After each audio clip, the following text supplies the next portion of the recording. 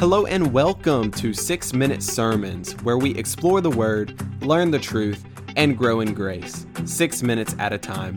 I'm your host, Cameron O'Daniel.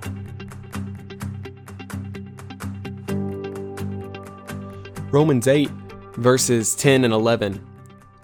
But if Christ is in you, although the body is dead because of sin, the Spirit is life because of righteousness. If the Spirit of Him who raised Jesus from the dead dwells in you, He who raised Christ Jesus from the dead will also give life to your mortal bodies through His Spirit who dwells in you. So we're following along through Romans chapter 8, and these two verses immediately follow what Paul says about how we are not in the flesh, but we are in the Spirit, those of us who are Christians. If a person is not a Christian, they are still in the flesh. That is a biblical concept. That's not a opinion or anything like that. It is a biblical truth in which Paul speaks. But for Christians, we are in the Spirit. We're not in the flesh anymore. In the spiritual sense of the word, in the worldly sense of the word. Yes, we still have flesh. You can pinch your hand right now. You still have flesh, but you are not living according to how the world lives. That's what Paul is talking about when he says you don't belong to the flesh. So then he goes on to talking about Christ Jesus in verse 10. But if Christ is in you, although the body is dead because of sin, the Spirit is life because of righteousness. So Paul is basically saying, look, even though Christ is in you, your body is still suffering the consequences of sin.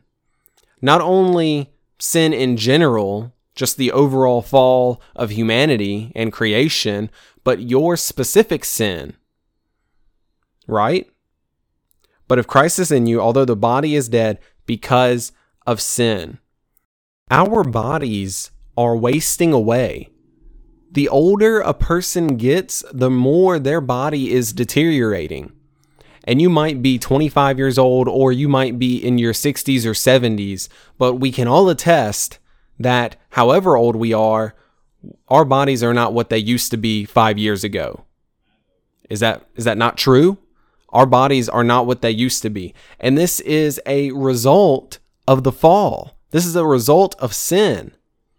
That is the whole picture of humanity. Humanity is moving forward in this great story of time, but as we move forward, our bodies are slowly deteriorating. Everything is moving toward death. Even buildings are rotting away if they are not kept up. So everything is moving to that end. But the Spirit is life because of righteousness. Think about that for a second. The Spirit is life because of righteousness. We inwardly, Christians, spiritually have life. Even though our outer bodies are wasting away, inwardly we have life. Not because we have done any moral actions, but because of righteousness. The righteousness that only comes from Jesus Christ and having faith in Him. So then Paul continues on. He says, if the Spirit of Him who raised Jesus from the dead dwells in you, He who raised Christ Jesus from the dead will also give life to your mortal bodies through His Spirit who dwells in you. So there are a lot of words there, but essentially what Paul is saying is that the Spirit of God who raised Jesus from the dead will also give life to our bodies. So the Spirit of God who gave life to Jesus after He died will give us life spiritually. He will open our spiritual eyes to see and breathe spiritually. We will be able to exist spiritually.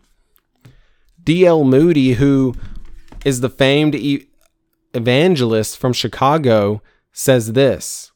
He describes his conversion experience. He says, I was in a new world. The next morning, the sun shone brighter and the birds sang sweeter. The old elms waved their branches for joy, and all nature was at peace. And then he explains, life in Christ is an abundant life. So for us as believers, we have this abundant life. We have been raised to walk in new life with Christ Jesus. We no longer adhere to the flesh. We adhere to the Spirit, and we live according to the Spirit. Our spiritual lives have been created through our faith and trust in Jesus. And everything about our lives centers now around the reality that we are now spiritually existing. We now have spiritual life, and we live according to the Spirit.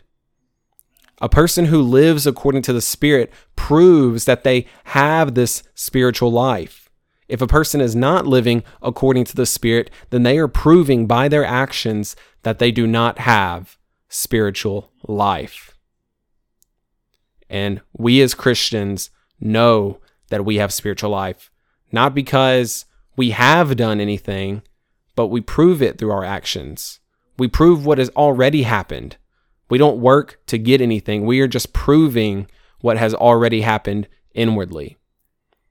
So, Father, I come before you and I thank you that we are able to have this spiritual life, have this life of abundance, have this life of joy and peace, this truly amazing spiritual life. And we thank you for this, Father.